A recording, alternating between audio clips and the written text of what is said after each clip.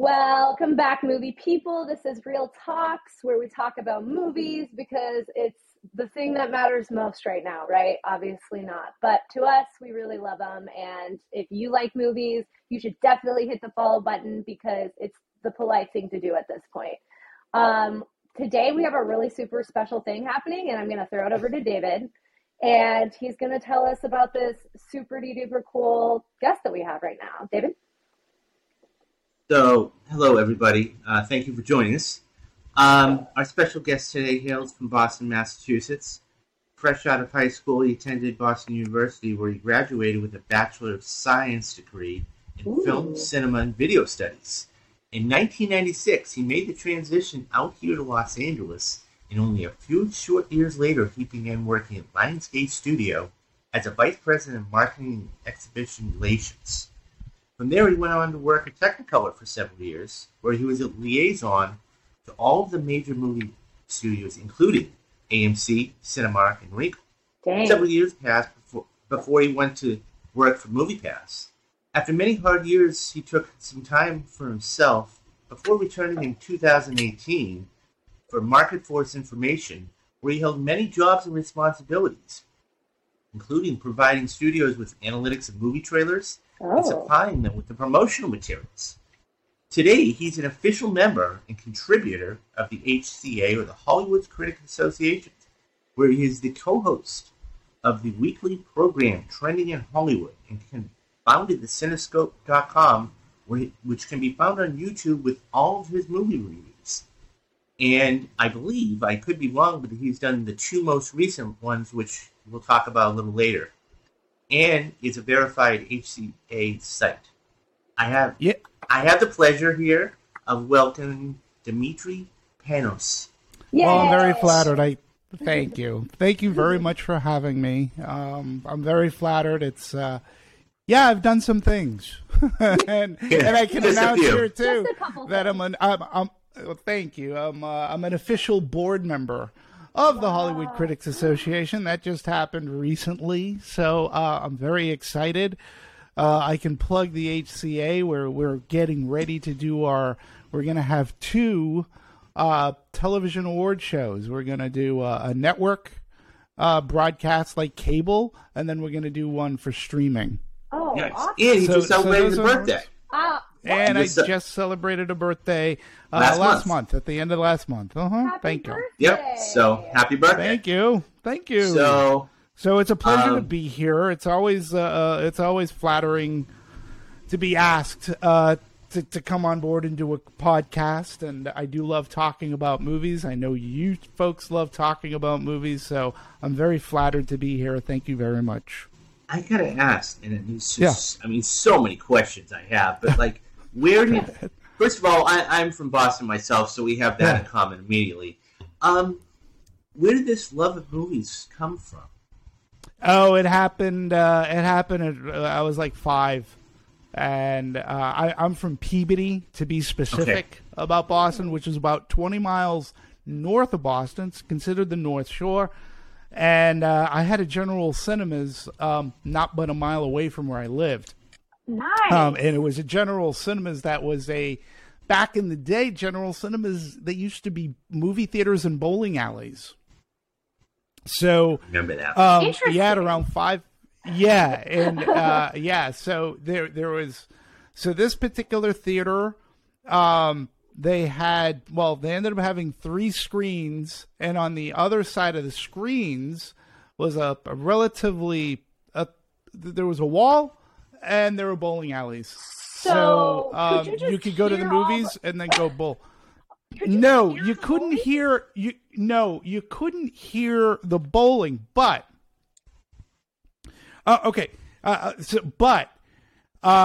when the movie Earthquake came out.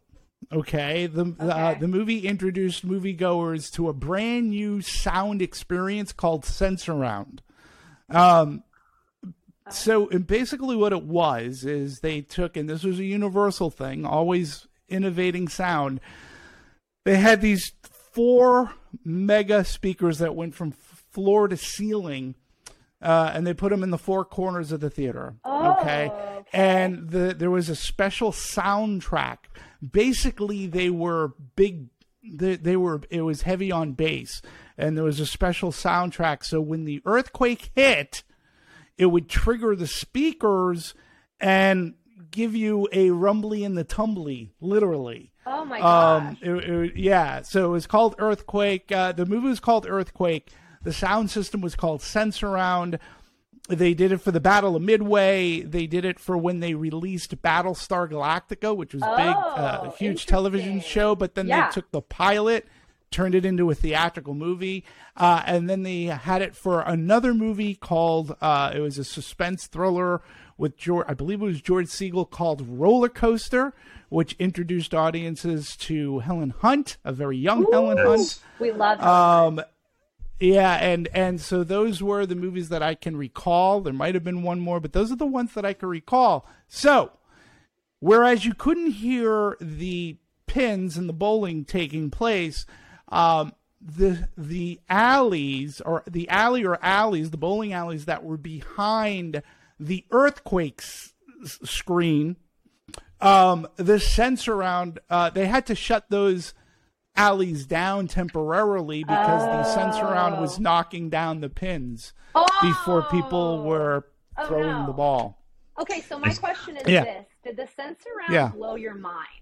Was this like the thing that... Well, yeah, I mean, but we have Sensurround now in our home theater systems, basically. Right, if you have like a decent home theater system, and now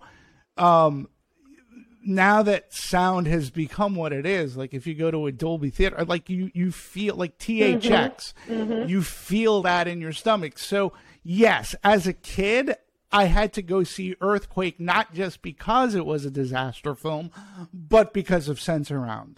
So I went to anything where there was a gimmick. Yes. So just because. So, but going back to your question, so this particular General Cinemas, my love of movies started at around 5 years old when my mom took me to it was a re-release of Snow White and the Seven Dwarfs. And I had never been to a movie before, and I hadn't seen anything at that scale. And once I had seen Snow White, I was forever hooked in going to the movies. And I grew up on a steady diet of the Disney live action and re-release of their animated films, because this was back in the 70s, where as a kid it seemed that Disney was releasing one of these movies like every other week. So if it wasn't Herbie the Love Bug, if it wasn't Herbie Rides Again, it was Gus. If it wasn't Gus, it was the Apple Dumpling Gang. If it wasn't the Apple Dumpling Gang, it was No Deposit, No Return, or Escape from Witch Mountain. Oh, love so I was that going one. to all these movies. Yeah. So these are all the movies. Like... Bed Knobs and Broomsticks. Yes. All of these movies I was growing up with. Pete's Dragon. Oh my gosh. So, Pete's Dragon. And then it was in 1975 where I kind of put my big boy movie pants on, and I graduated from like the Disney films that I'd been watching, and I went to this little film. A little film that was actually filmed in New England. It was filmed in Massachusetts. It was filmed in Martha's Cape Vineyard. Cod, I believe, if I'm not mistaken, it was actually filmed in Cape Cod, and I know exactly what you're talking about. It was filmed. Yep, it was filmed in Martha's Vineyard, and I was 9 years old, and I was really into sharks at the time, and the movie was Jaws. This is what I thought it was going to be. That's one of my favorite movies. And that was the of all movie time. that got me like. Even though it scared the crap out of me, I wouldn't even go swimming in a pool. And that's how I started my love of horror. It's hilarious because Jaws was what started it for me, but a completely like different generation was like my parents were watching it, and all us kids were watching it, and we would watch it every like twice or three times a year with our like cousins. It was like a tradition. I never got sick of it. To this day, it's in like easily my top 10. I love it. So, a couple of things. Number one, I just saw, and I had never seen this before. I just was introduced to something called Screen X the other night. Yeah. So I had been to this theater for years and years and years and years, and I went to go see Elvis. And by the way, that Elvis spoiler cast will be coming out this weekend. And so, and the movie we actually did do Steven Spielberg podcast. If you want to go back and listen to that, we list our top 10. But yeah, so Screen X, I thought it was amazing. I went, oh my god, this is awesome. Why have I seen it before? It's funny. We talked about Screen X on Trending. I think we talked about it last week or the week before. It's starting to seep into the movie going zeitgeist in a sense. I saw it years ago when I was at a Show East, which is a trade show, an exhibition trade show, and they Warner Brothers showcased Aquaman in Screen X, and it's a pretty decent. It's not bad. It's pretty decent. It's a pretty decent, fun way to see a movie. I mean, I don't know how Elvis translates other than the concert footage. I know Scott tried to see it. Scott Menzel, he's the co-founder of the Hollywood Critics Association and the lead host to Trending in Hollywood. When we were talking about Screen X, he saw Top Gun, which must have looked fairly decent. So I have to ask, because I'm in Alaska and we get everything the very last ever. What is this that you're talking about? Okay, so Screen X is just add it to the list of it's a premium. I guess you could call it what they call a PLF, which is premium large format. But what it does is it utilizes so you have your screen in front of you, right?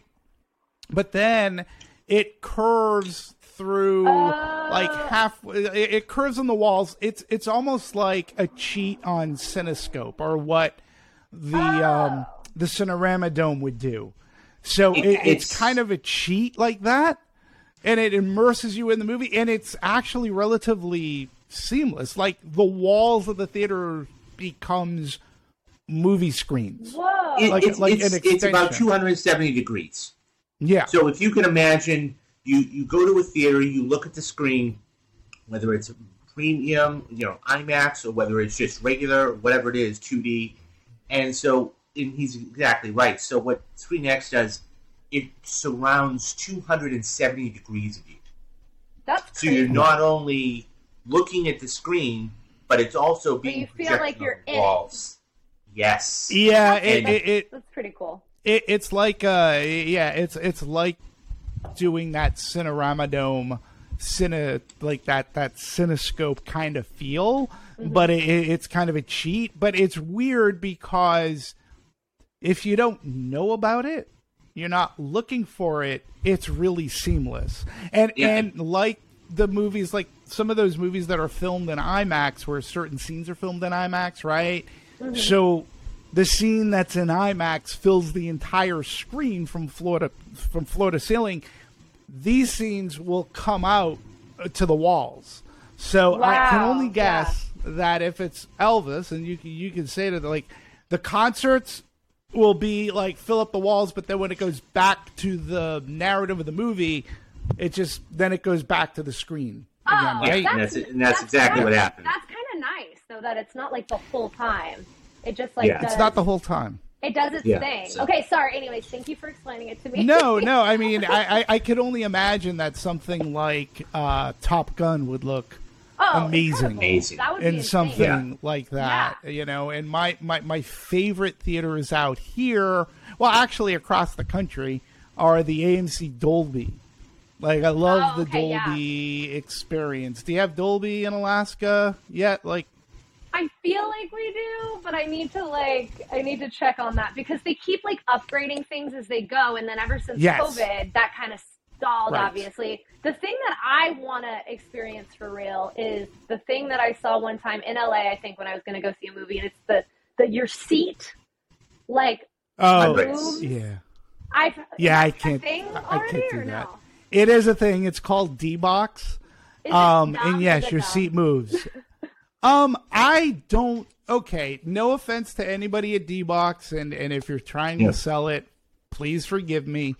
I don't personally like it. Okay. Only because it takes me out. It literally takes me out of the movie. Oh, so right. I could see I that. mean, because the thing does, like, the thing moves you. It moves you, it shakes you, and then it spits at you. And by spit, like sometimes, like, it'll, like, if somebody's driving, they go through water, you get misted. What? So it's like being, yeah. Okay, so it's a Universal Studios ride, is what this is. That's except it's like, you know, if you're at a movie like Jurassic World, that's like 2.5 hours of that.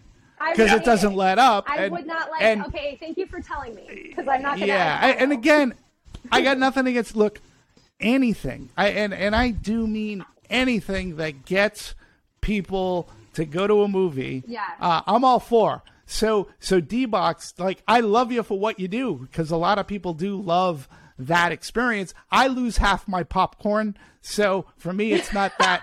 It's not that much fun. There's a reason why. I would get frightened, and then I would, like, you know, that would be me. I would get frightened and spill everything. There's a reason why the popcorn is so expensive, but if you want to go back and listen to the Jeff Bacon interview on what the tactics he used, and he used to work at Regal, and he can tell you all about those. So they tried to do it for in-home, you know. Yeah. I have some Blu-rays. Yeah, they tried to do it. They tried to get it so that people would buy a D-Box movie theater seat for their home. And I have some Blu-rays off the top of my head. I can't recall which ones are in D-Box, but I'm like, no. I still love my 3D. No, thank you. Yeah. No, thanks. We're good. No, I don't need that. I don't need that in my home. I don't want that. So, I get that. Yeah. So Demetri is actually joining us for the Roundup today. And so actually, since we brought up the movie of Jaws, I think we should begin with, it's only fitting we should begin with this story that just came out of, it's been in a few trades, and basically the legendary John Williams, after, 50, 60 years in the... It's like 100 years. Yeah. I mean, in fact... It's been at least 100 years. Yeah, it should be. He's 90. So he's thinking about retiring. So this comes out of Joe Blow. Legendary composer John Williams is thinking about hanging up his baton after decades of creating some of the most memorable music in Hollywood. Williams needs no introduction, but if you're still unfamiliar, you've been living under a rock for all these years. He's an Oscar-winning composer behind Jaws, Star Wars, Superman, which I didn't know he did. Oh, yeah. Hook, Saving Private Ryan, and many more. Yeah. But you're also forgetting he also did The Towering Inferno. I believe he did The Poseidon Adventure. Yeah. Many more. And he did a lot of television. I think he did some Twilight Zones. Oh, so he hinted at retiring. He's been around for a while. Yeah, he hinted at retiring from film, not music though. At the moment, I'm working on Indiana Jones 5, which Harrison Ford, who's a bit younger than I am. I think Ford is like 77. Yeah. So I think that he's announced that this is going to be his last film. Wow. So I thought, if Harrison can do it, then perhaps I can too. You know, at 90, Williams thinks the commitment required for the blockbusters is a bit much. At this point in life, it's a long commitment for me. However, he won't kill the music entirely. I don't want to seem categorically like I'm eliminating any activity. So yeah, that's a not tragedy. Tragedy is not the right word, but it's just amazing how many years. I mean, I'm 46, and I remember Star Wars going to the theater when I was 2 years old. And it's just, he was even doing it before that. You guys were talking about Jaws earlier. Yeah. So, I just feel like we were saying off, not while we were recording though, that John Williams is like the godfather of composers. And a composer friend of mine who works on movies and shows said that he's like the bridge between generations, which I think is really a good way of putting it. And I'm just devastated. Honestly, he was the soundtrack of my life. Like, movies have been my life. Since I was a child, have been watching movies, and he has been like the most memorable composer. So which one do you think of all of the iconic ones? I mean, this is just like Spielberg with the movies. But if you had to choose one or two of his themes, which couple do you think you would choose, like right off the top? the Han and Leia theme. Okay. A song or a soundtrack? Well, because it's just either or. I mean, for me, it's 4. Yeah. It's obviously Jaws. Yeah. Mm-hmm. And then he went to Close Encounters, right? And then he did same year Star Wars, right? And then of course there's Jurassic Park. Yeah. So everything's iconic. There are. Well, yeah, I mean, he's probably the most recognizable composer, and at the same time, I would say, like, and I'm talking movie score. I'm not talking like a Rodgers and Hammerstein. I'm not talking like the people who wrote, like, for West Side Story. I'm not talking musicals. But his, again, growing up, his score, his soundtrack actually would get radio play. So the Jaws theme got radio play in 1975, as did Close Encounters, as did Star Wars, and his albums would they sold and they charted. I mean, his stuff actually charted, and I think the last time a John Williams composition charted might have been with Duel of the Fates. 1999, The Phantom Menace. I think that might have been the last time, that an orchestration, that a movie score might have charted. But, and again, I get it. The 70s, a lot of music was hitting the charts from television shows, but his albums charted, whether it be Jaws, or whether it be Close Encounters, especially Star Wars. I remember Star Wars was a double-gated album, and look, growing up in Boston, I was very fortunate because you probably remember, we have, Boston has their Boston Pops, right? And there was a composer who was legendary in Boston. His name was Arthur Fiedler, who kind of looked like an Einstein with a baton, right? And this Arthur Fiedler guy, he was so beloved. I mean, so beloved. And when he hung up his baton, they didn't know where to go to. And somebody came up with the idea to ask John Williams to take over. And he did. Whoa. And so I had John Williams playing in the Boston Pops. So I got to see John Williams relatively often because, and he still had time, and he played for the Boston Pops.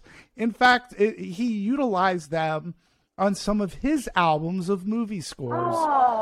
Can you think of one off the top of your head? Like Home Alone is a great one. Oh, there was actually an anthology that came out I think it was within the past decade, in which he and Steven Spielberg released it's like a box set of all the scores that they had collaborated on. Oh, wow. Most, if not all, or I should say a majority, if not all of them, are done by the Boston Pops. I mean, he had a great, and again, a lot of people kind of poo-pooed the idea. And like, you have to think, a lot of people were poo-pooing on Spielberg at the time. Because, Spielberg, it was a big transition. We were going from studio run things, and there was a lot of creativity, and people blamed Spielberg for the downfall of cinema at the time because he was making so much money. His movies were commercial, and then John Williams was commercial. So there was a little bit of like hoity-toityness going on. But once he came into Boston, he just embraced the city. And as a movie lover, how can you not be taken by his score? And then they always did a Christmas show in Boston, and he did the soundtrack to Home Alone. Oh, and so he would play the Home Alone soundtrack. Yes. So it's hard for me to take John Williams out of Boston. Like, I've seen him at the Hollywood Bowl a few times, but it was never anything like watching him in my hometown, because I was psyched to get him. I didn't care what people said. You're so lucky. You're so lucky. It was great. I love I it. think that it's one of those things where he's made so many iconic themes and scores. You really can't pick one or two. I mean, just for me, the Imperial March. I mean, it's just every time you hear that music, who's coming on screen. Yeah. And every time you hear Jaws' theme, it's like, okay, the shark is coming. Yep. Every time you hear Indiana Jones' theme, he's going to be riding, or there's going to be some action with Indy. He's running. And it's so, yeah. And it's one of those things where those three in particular are just amazing. Correct me if I'm wrong. And I couldn't. Yeah. Did he do Schindler's List? He did. Yeah. No. Yeah, and I mean that in itself. So that just shows you the dichotomy in the range that man has. He could go from action adventure to sci-fi, Star Wars, to a dramatic. Yeah, well, he always did. I mean, he did Color Purple. Yeah, which, by the way, they're remaking again. Amistad. Yeah. He did. Yeah, I mean, he did a lot. Yeah, I mean, he did pretty much most of all the Spielbergs, right? Yeah. So, what was great about Schindler's List is it was released in the same year. So, at that time, I was working for Universal Studios in Boston. They had a branch office, and that year we were fortunate to get Jurassic Park and Schindler's List. So, while he was filming Schindler's List and editing Jurassic Park, like he was doing double duty. He said he'd probably never do that again.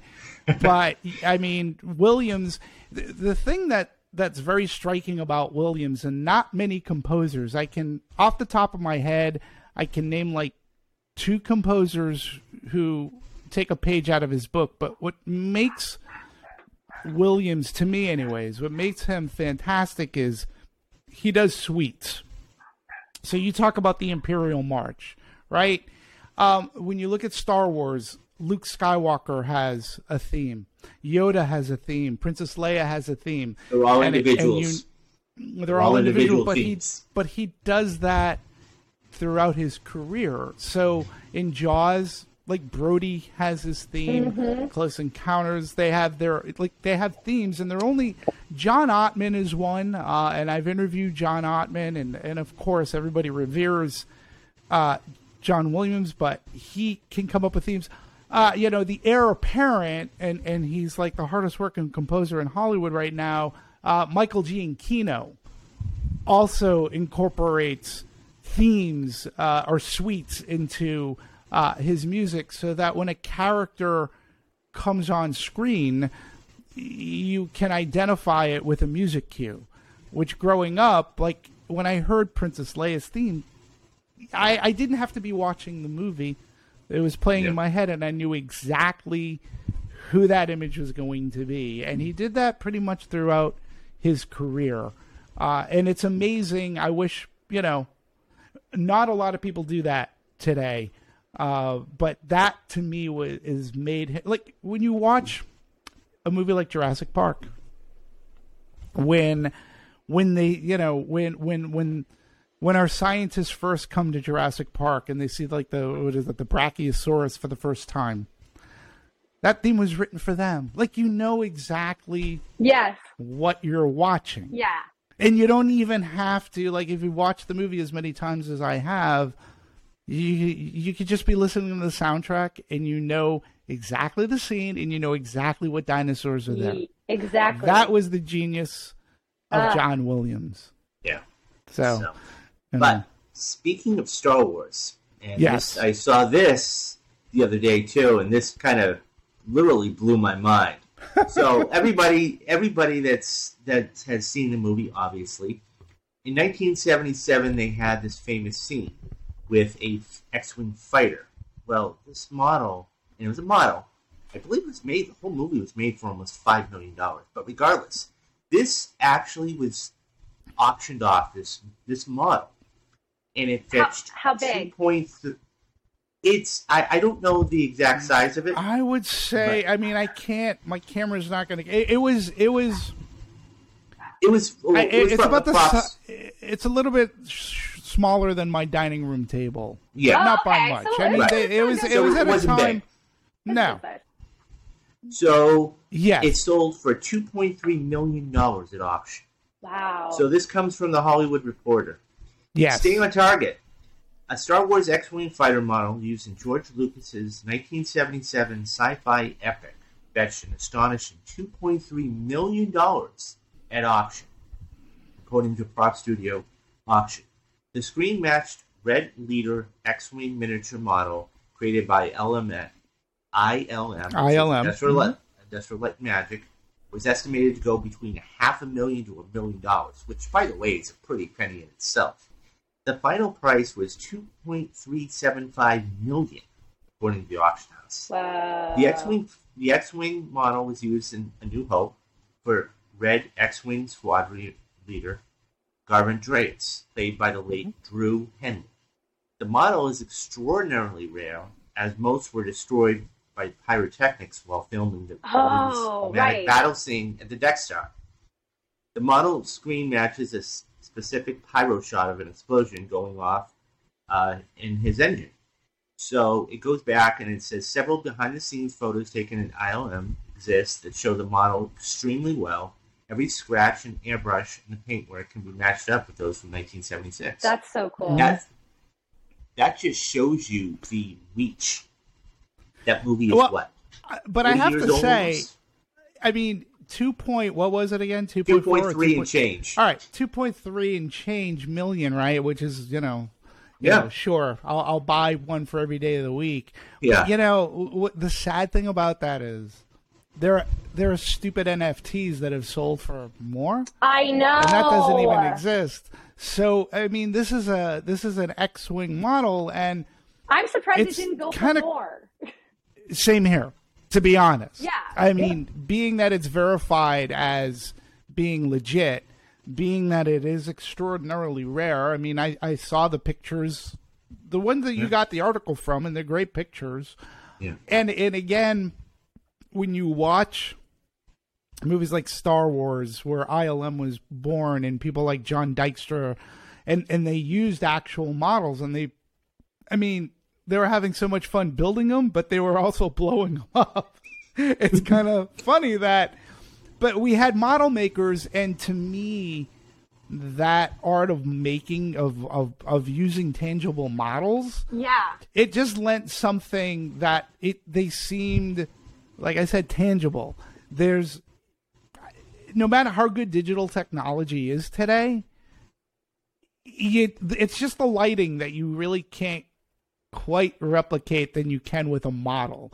So when the Star Destroyer in Star Wars flies overhead, like, that was a model, you know. And I go back to Star Trek. You know, the original Enterprise was huge. I mean, huge. And they had Christmas lights in the nacelles, and it was a model, and they would move the camera in and swipe it back and then they would put it into the shot. And it's just crazy when you think about, we talk about Jaws. You know, the Jaws was a mechanical model shark. And they had 7 of those. That would 6 or 7 of those, because the story was that it kept breaking down. Yeah. And so when one broke, they had a team to go repair it, and they just brought another one in. And then they used that one. And when that one broke, and they just had they had crews. And I think what also this tells you is production design, right? Like, production design, we take for granted, you know, what's in front of the screen. But the people that are these carpenters and electricians and plumbers, they actually had monster sets. Well, there was the sets, but specifically, they had model makers making these ships. Right. They're literal model makers. Yeah, it's just unbelievable. And it really is when you think about it. And, you know, back in Star Wars, what was really huge then to learn about was like Ralph McQuarrie. Ralph McQuarrie was he was a storyboard artist. He was a concept artist who worked very closely with Steven Spielberg to get concepts down, whether it would be R2-D2, C-3PO, the ships, Darth Vader.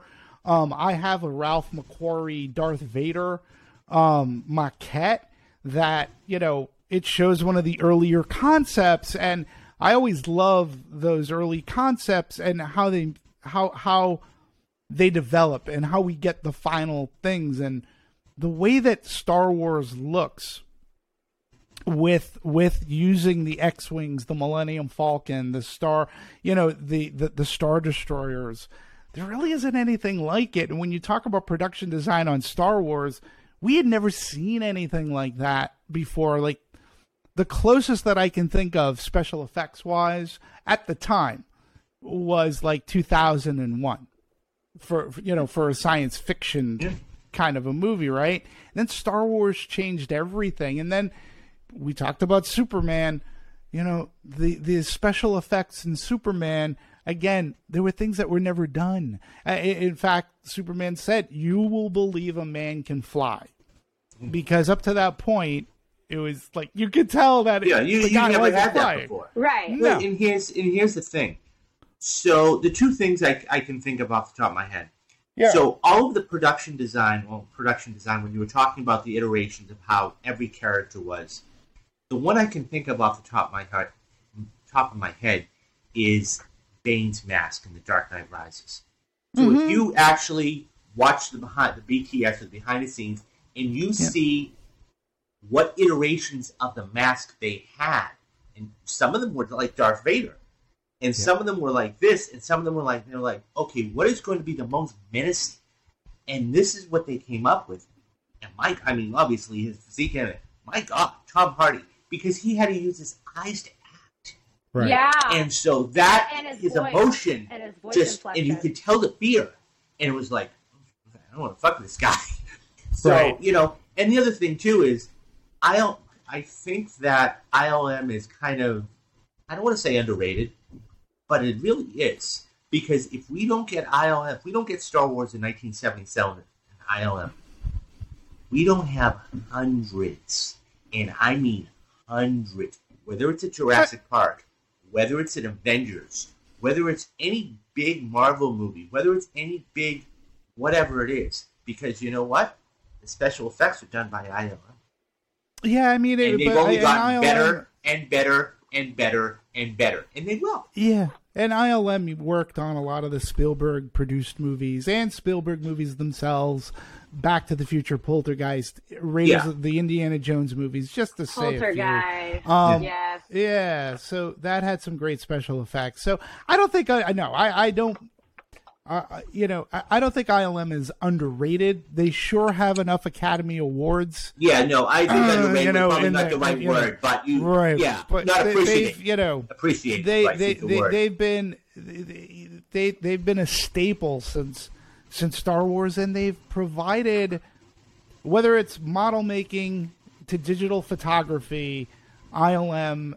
I mean, they sold Spielberg on Jurassic Park, some computer programmers. Mm-hmm. So, and again, though, when you watch Jurassic Park, Spielberg still did use the practical, the T-Rex a lot, he was in halves, like the foot and everything a lot of it was practical.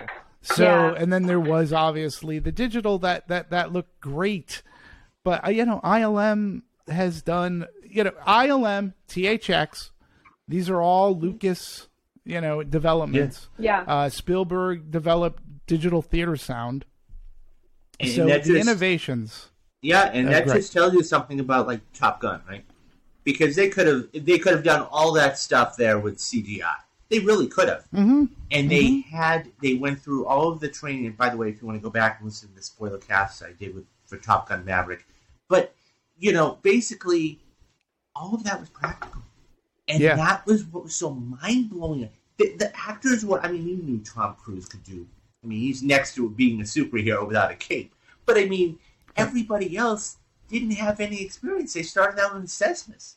And next thing you know, they're flying, and they're flying Hornets themselves. And so they had to go through cinematography and lighting and what's going on. Now, mind you, the technology was there, so they had 5 or 6 cameras filming at one time. And so, they were taught all this stuff. But yeah, absolutely. And that goes actually all the way back to Top Gun. too. That was one of Tom Cruise's. Oops. Yeah. So. Oh no. Yeah. No. It's one of those things where it's just technology is just amazing.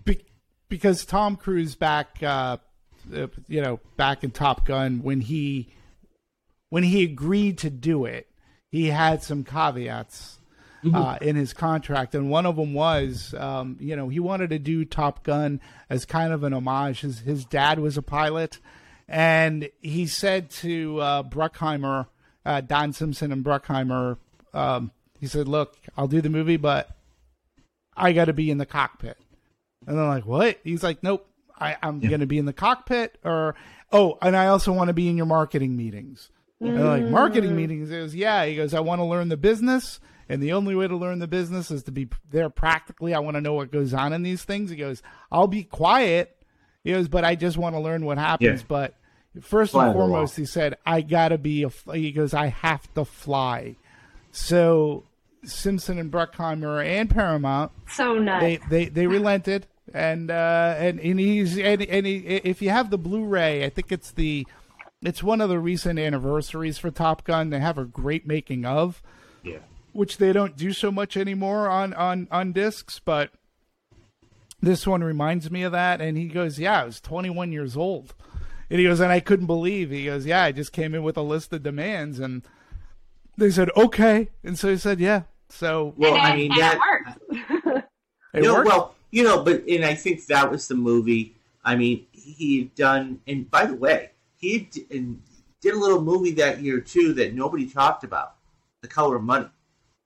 With Paul Newman.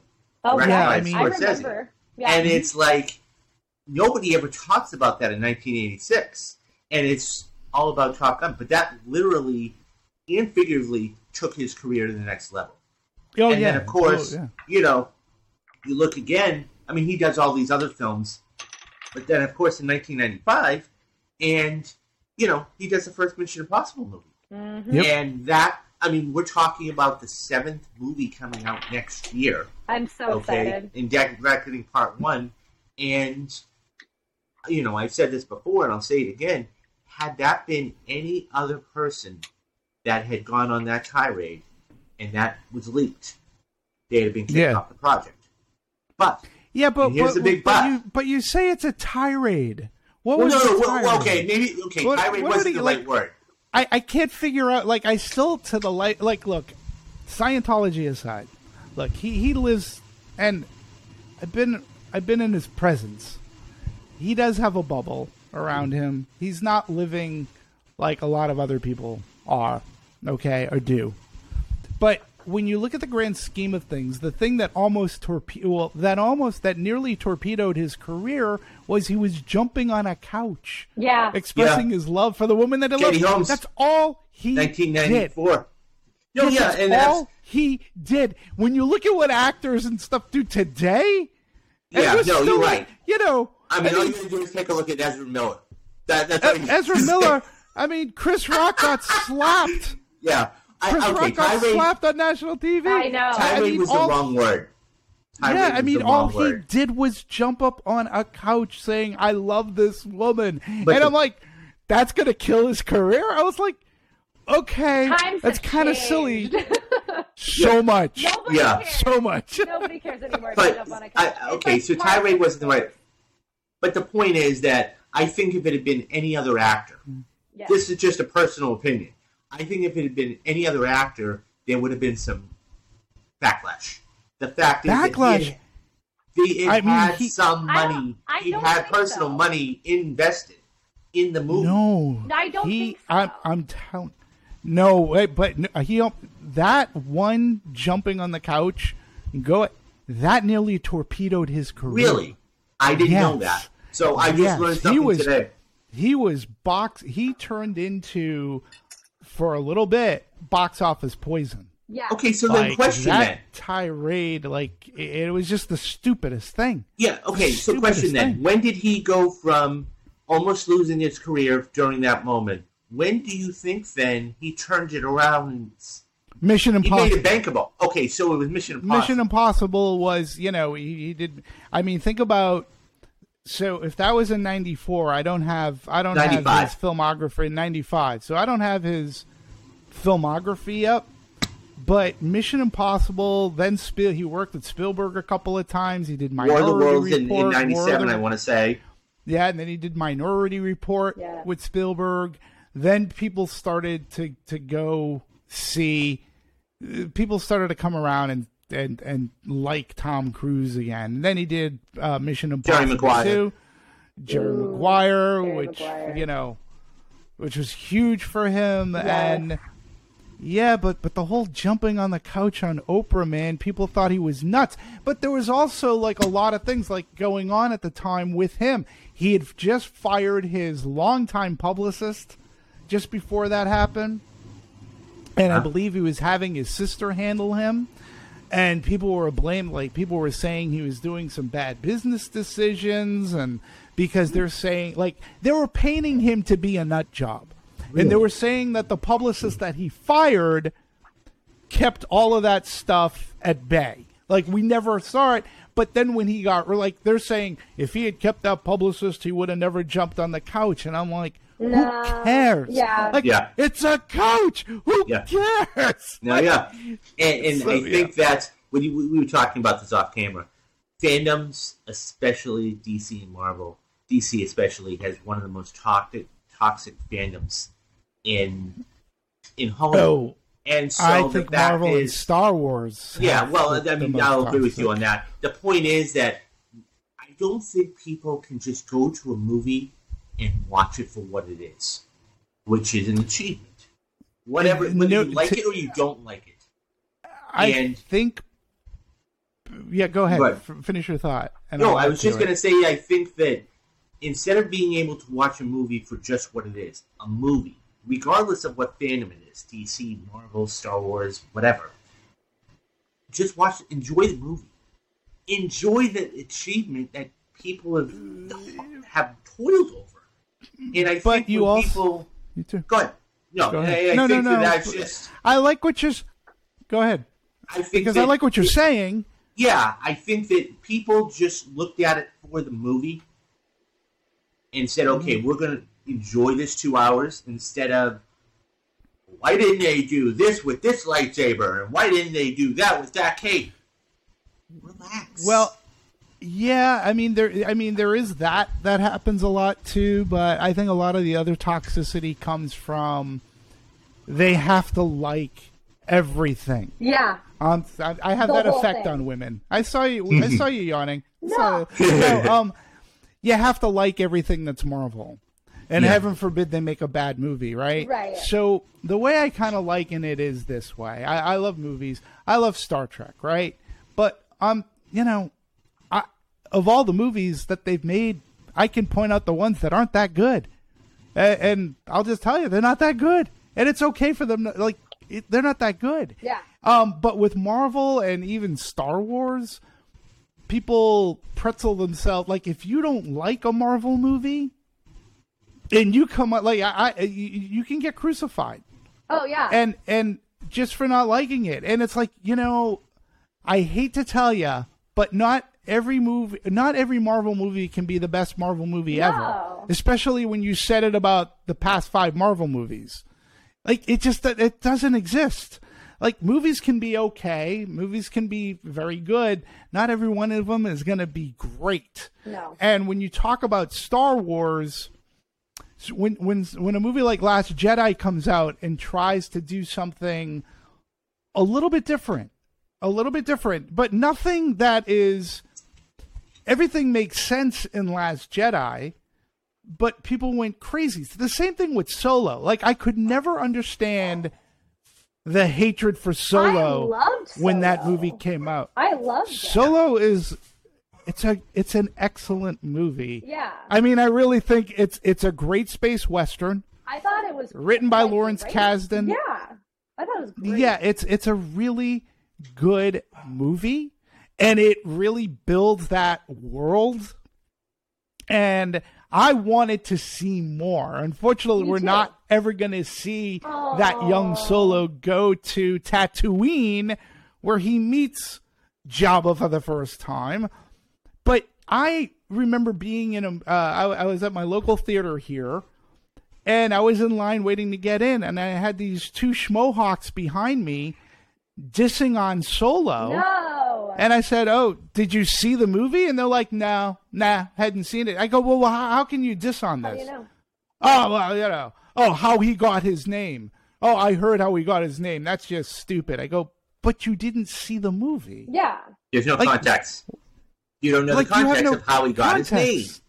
Yeah, it's like you didn't see the movie. So how can you diss on something and say that it's stupid if you didn't even see it? When you didn't even see it, like, you don't have a voice in, like, but that's what happens a lot with Star Wars, and then in Marvel, when there's such a love for it, they feel criticism is a dig at them. Yeah. And it's not. I could care less. If you don't like, if you love it, God bless you. Just don't come attack me for hating it. Like, I hated Morbius. Like, I didn't like Doctor Strange in the Multiverse of Idiocy. Like, don't. Like, I love that, though. Not everyone. I think it's okay to literally hate. Well, there's a million Marvel movies. Like, the first of Captain America was trash. Like, but whatever. Yeah, it's okay. Like, I'm a James Bond fan. Yes. I will tell you, not every James Bond movie is good. Oh, no. You know, I can look at A View to a Kill and say, yeah. A View to a Kill is not really good. Roger Moore was not No, good. Stop with Roger Moore. No, Live and Let Die. So, For Your View to a Eyes Kill. Only. Sean Connery ever Yeah, Grace Jones. Yeah. Grace So, Jones, I okay. mean, who's stunning. So, but see, that's the thing, though, and this is where I say film is always subjective. Yeah. Always. Absolutely. And while you may like something, I may have a complete different reaction. And while she may like something, I may have a completely different reaction. Correct. And while I like something, it's a completely different reaction for every single person. All and right. listen, we can all Monday morning quarterback all we want. Well, I could have made a different bet. Okay, fine. But isn't that the same, though, about criticism about anything? No, absolutely. Like, I mean, Absolutely. like, if we go to, the three of us can go to a restaurant. You could love the meal. You can think it was okay, and I could have hated it. You could go into an art museum. Like, it's the same thing, but film criticism gets the most attention, and then I think that social media really killed it. Oh, so yeah, I grew up watching Siskel and Ebert. Okay. Yes. On any given week. Now, look, I loved both of them. And on any given week, though, I could agree. Sometimes I'd agree with Ebert. I wouldn't agree with Siskel. And then on another movie, I agree in Siskel. Ebert's being a little bit harsh. But that was the whole rap. Like, that's why I loved watching them, is because that's where I learned. That's where I learned more or less how to start watching movies. And it was okay if I didn't have to agree with one critic the entire time. No. That's just impossible. Well, and the thing is, it's funny you mentioned that, because on my YouTube feed the other day, I was scrolling through, and they had a clip of the movie review of Goodfellas. Now, Goodfellas is a classic today. I mean, yeah. Sure. So, anyways, I watched the clip, and one of them loved it. And, Roger loved it, and Gene thought it was just not trash, but he'd seen it before, and it just... And Roger's like, how can you say that? Blah, blah, blah. And the banter, and that's what she and I do. And we want to try and duplicate this for our listeners, is not the banter, but our opinions. Right. And everybody's opinion is valued. But when it starts to get to a point where it is toxic, we don't want you. And I'm sure you've encountered this in your spaces. Yeah, I mean, I will say this about our Trending in Hollywood crowd. Our crowd is actually pretty damn decent. And I've said this to the audience. Love that. I usually end every show saying, hey, I really appreciate the audience, because for the most part, there's been some idiocy. You can't escape it. But for the most part, everybody is relatively respectful, and they will they'll come up and give their own opinions. I mean, I had it a lot when when I was doing a show called Anatomy of a Movie. Ooh. This was for it's no longer around. It's called the Popcorn Talk Network. Yeah, I mean, we would get some comments like I hated Rogue One, and I pretty much gave my reasonings why, and I believe them even to this day to be indefensible. It's one thing to have an opinion, but when you use pure example, it's hard to argue. And I had people just like, they didn't even listen to what I said. They just went at you personally. For my age, my weight at the time. What? Yeah. It was horrible. It made me laugh. Them, obviously, because it's like, you have to make it personal. Because you're not so enough, but Siskel and Ebert never had to deal with that. No, they didn't. They never had to deal with social media. Thing. Well, they didn't have Twitter. We're going to move on here in a minute, but I want to ask you one last question: do you think they could have survived in today's environment with social media? Oh, good question. They wouldn't. I'll just say this: they wouldn't exist today. Yeah. Because they definitely were a product of the time where film criticism actually, I hate to say this being a film reviewer, but movie reviewers, they don't mean as much today as they used to. Right. Siskel and Ebert and Gene Shalit and even the likes of Rex Reed, Leonard Maltin. Boston native Leonard Maltin, who's still around, which is like amazing that I get to see him at some screenings. I mean, these people and critics that I knew, like Nat Sagaloff or Jay Carr, who wrote for the Boston Globe, Paul Vernier, who's still today, to this day, James Vernier, who writes for the Boston Herald. Film criticism used to matter, and even Peter Keogh was a little bit of was a bit of a mentor of mine. He wrote for the Boston Phoenix. Film criticism mattered more. There was the reason why the term critic proof was invented were because of critics like Siskel and Ebert, right? They could have hated a movie, and sometimes their review, their thumbs up or thumbs down could make or break a movie. Because it actually mattered. People paid attention to what they said. Yeah. Critic proof was where you could put out a Friday the 13th movie or some big or an action movie that they would hate, but it would still make money. Yeah. Right. Today, we don't have a Siskel and Ebert of today. Right. And I think that we see this with a couple movies. I mean, I just brought this up last week to her. One movie off the top of my head, and I keep going back to this, is Justice League. The critics absolutely, for the most part. Not all of them. Sure. But for the most part, did not like the movie. But the fans, if you go on, some of these sites, it's 75, 80, 85% of the audience enjoyed it. On the flip side of the coin, there's something in another one I can think of that just came out 2 weeks ago. It's this new Jurassic Park, this final Jurassic Park movie. Yeah. The critics just destroyed it. I mean, I was one of them. The opening was 33 or 35%. Guess what? That audience rating was almost 3/4. This is 6%. Yeah, but they're wrong. I was kidding.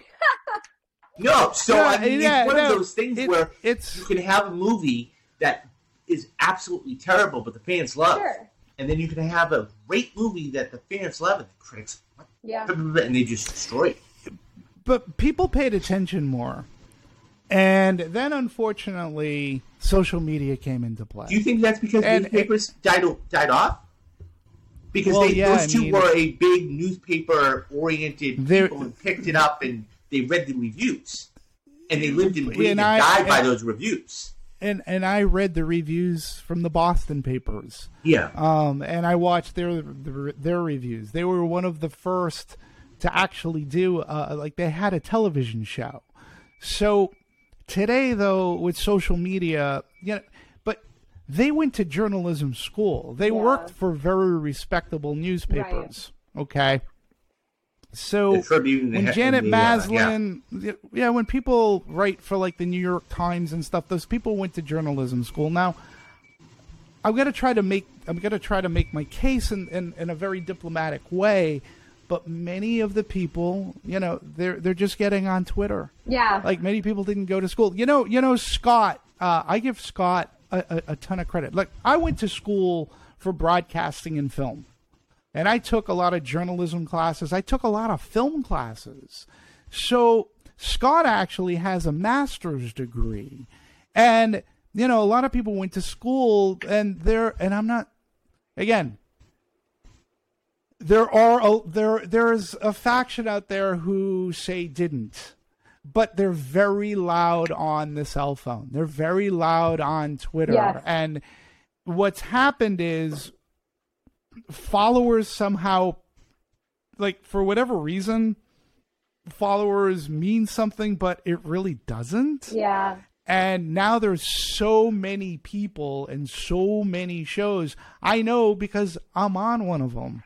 I do it every Friday, but there's so many now where before, you could only watch Siskel and Ebert once a week. Yeah. Gene Shalit, who was on like the Good Morning America. There was Rhoda Barrett, who was out here. Yep. The Today Show. Right. Yep, I remember those days. People would tune in if they were talking about like E.T. or Top Gun or the big or Close Encounters or like critics, movie reviews they held a little more heft. I stopped doing print reviews because I just don't. And again, it's sad. But a lot of print has gone dead, and people don't take the time to read. And I also believe something else has happened. There's been a paradigm shift. I think that people, when I grew up reading reviews and learning how to do reviews, I always try to be as spoiler-free as I possibly can when I write a review. Okay? It's just the way it should be. A lot of the reviews I wrote, they would just give a thumbnail sketch of the plot. Yeah. They wouldn't give anything too big away. No spoilers. And today, it is about spoilers. And there are so many, like, people don't read anymore. And to be honest, they scan. They glance. They scan, and there's, they'll look at one paragraph, maybe a couple of words and a couple other paragraphs, and that's it. And I think people... Go ahead. Yeah, you're right. They glance. And they look at the headline. I'll be honest with you. And this, mark my words, this was not around 15 years ago. I really, truly believe Marvel had something to do with this. And, people were... I remember reading and watching stories of how people would spoil Endgame and Infinity War. Well, and people were just like, oh my God, you ruined my world! Because it was, and it's like, so getting back to your point, it's, but they don't, I remember even on YouTube that Marvel did a little something, says, no spoilers, and it's like, okay. Yeah, so that stuff's been around. That stuff's been around for a long time. No, I understand. Like whether it's The Sixth Sense, whether it was Psycho, right? But it was never as prevalent as it is today. And I think that is the thing in the dictionary today. Spoiler. Yeah. Yeah, and I think though, I was saying there's a paradigm shift. Like I would always read a review before I watch the movie. Now I think a lot of people watch and or read a review after they've seen the movie to see whether or not they agree with you. No, I or disagree, so they can yell at you. Yeah, exactly. I don't want spoilers. Like I oftentimes don't want to know as much as they put in the trailers now. Like sometimes I'm like, well, I just watched the movie. Well, all you got to do, that's a great point, because all you got to do is look at the last, Doctor Strange. Even Kevin Feige came out in when he was on the red carpet and he said, look, there was way too much put in these trailers because people didn't want to do it. And that's why but that trailer lied too. That absolutely. Trailer sold a different movie. No, absolutely. But here's the thing too, and I also said I'd be very curious to see how they marketed Thor: Love and Thunder, because did they reel it in, or were they just going to continue with all these other things? For me personally, no trailer should ever be over 2 minutes or 2 minutes and 10 minutes. Well, that's it. That I'm not going to disagree with, and I'm a man who's like, I've worked with trailers pretty much most of my entertainment or studio career, but I also come from an era when, if you watch the original Close Encounters trailer, the trailer's like 5 minutes long. Yeah, no, absolutely. That's because there was no competition. So exactly. It would only be on a Sony movie. So, but I don't disagree about the 2-minute trailer. Yeah. I really don't. I like as a person, like, I love trailers. I love trailers. And again, they're an art form. I do too. They can be, and some of them are just. Look, I know it's a marketing tool, but I also know where the cheat is. So Doctor Strange was a cheat because it said it more or less said. Oh yeah. Are you going to take a look at Doom? That trailer that Sony put out was 3 minutes. Warner Brothers. Minutes. Wasn't that Warner Brothers? Yeah, Warner Brothers. Warner Brothers. I'm sorry. Thank you, Warner Brothers. Yeah. Mm-hmm. 3 minutes. Yeah. Really? It's a whole movie. You don't need a 3 minutes. It's 119 minutes. If that's the TRT, the total running time, and that's including credits, throw out the 9 minutes for the credits. I agree. You're looking at 110 minutes, and I've already seen 3 minutes of the movie. You need to. You need to tell a story. Yeah. You can identify by their clothes or what. Unless you're watching something like, but you can identify by the clothes and say, okay, I see this. Oh, I know what they're going to happen. And it's like, absolutely okay, fine. Okay, so going back to a movie that we talked about briefly, Back to the Future. We all love Back to the Future. Yeah. Sure. Robert Zemeckis, Steven Spielberg. Okay, so is Robert Zemeckis said many years ago he never wanted this to get tainted. Well, not tainted, but all these sequels coming out. So guess what? We got a musical coming in 2023. For what? Back to the Future.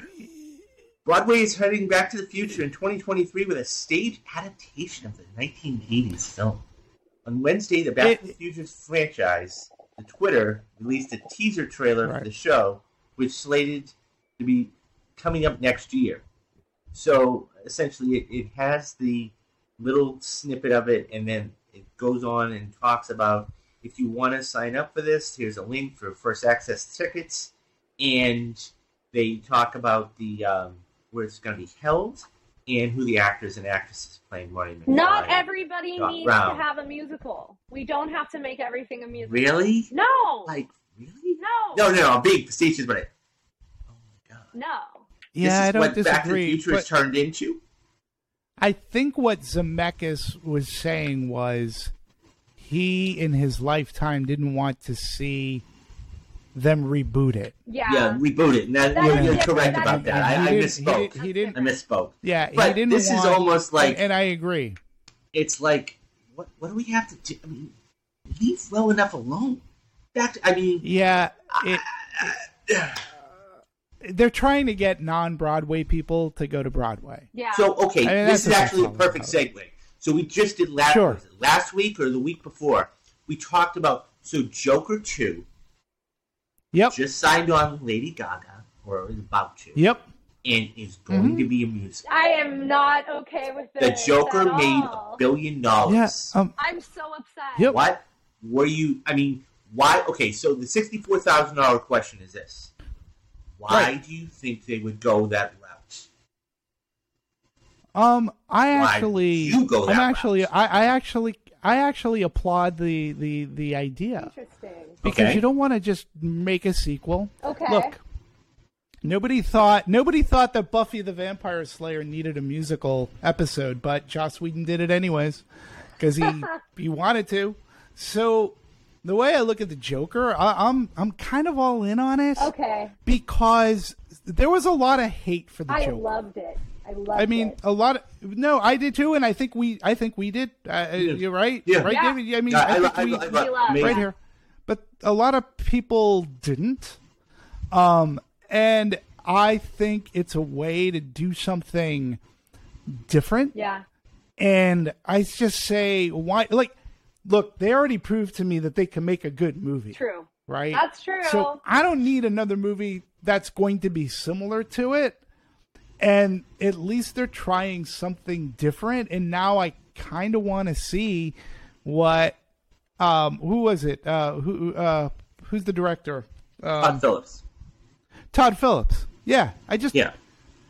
Nobody thought that he could make a gritty movie like The Joker. Yeah. And now they say, oh, we want to get Lady Gaga. We got Joaquin Phoenix. We want to do something. We're gonna push the boundaries, and we're gonna try to make this musical kind of thing. But it'll be a dark, gritty musical. Like, I can't imagine. This is not going to be The Music Man. But I'm excited to find out. I Go mean, ahead. like, it might be Sweeney Todd-ish. Like, I know, like, I don't know. Well, I mean, it could be. I think two things. Number one, I think we have to see what the story is. Because I think all three of us will agree on one thing. If the story is good, even if the actors aren't good, we'll go back and watch it. And number two, I think once the first trailer comes out and we see exactly what they're trying to accomplish, because let's face it, the first trailer is only to get you excited about it. The second trailer is more of, okay, here's what the story is about. And the final trailer is, okay, we want to get you in the door. Mm-hmm. So once we see a first trailer and say, okay, this is what it's about, okay, that's, for me, that's going to be what it's going to be about. Because if the story's good, then it's going to work. But isn't the scene in Joker where he's dancing down the stairs sort of kind of like a dance? Isn't it kind of a musical number? It was. It's very musical. And that was, I believe, correct me if I'm wrong, and I don't know this to be true or not, I think that was his idea. Yeah, I mean, that was his idea.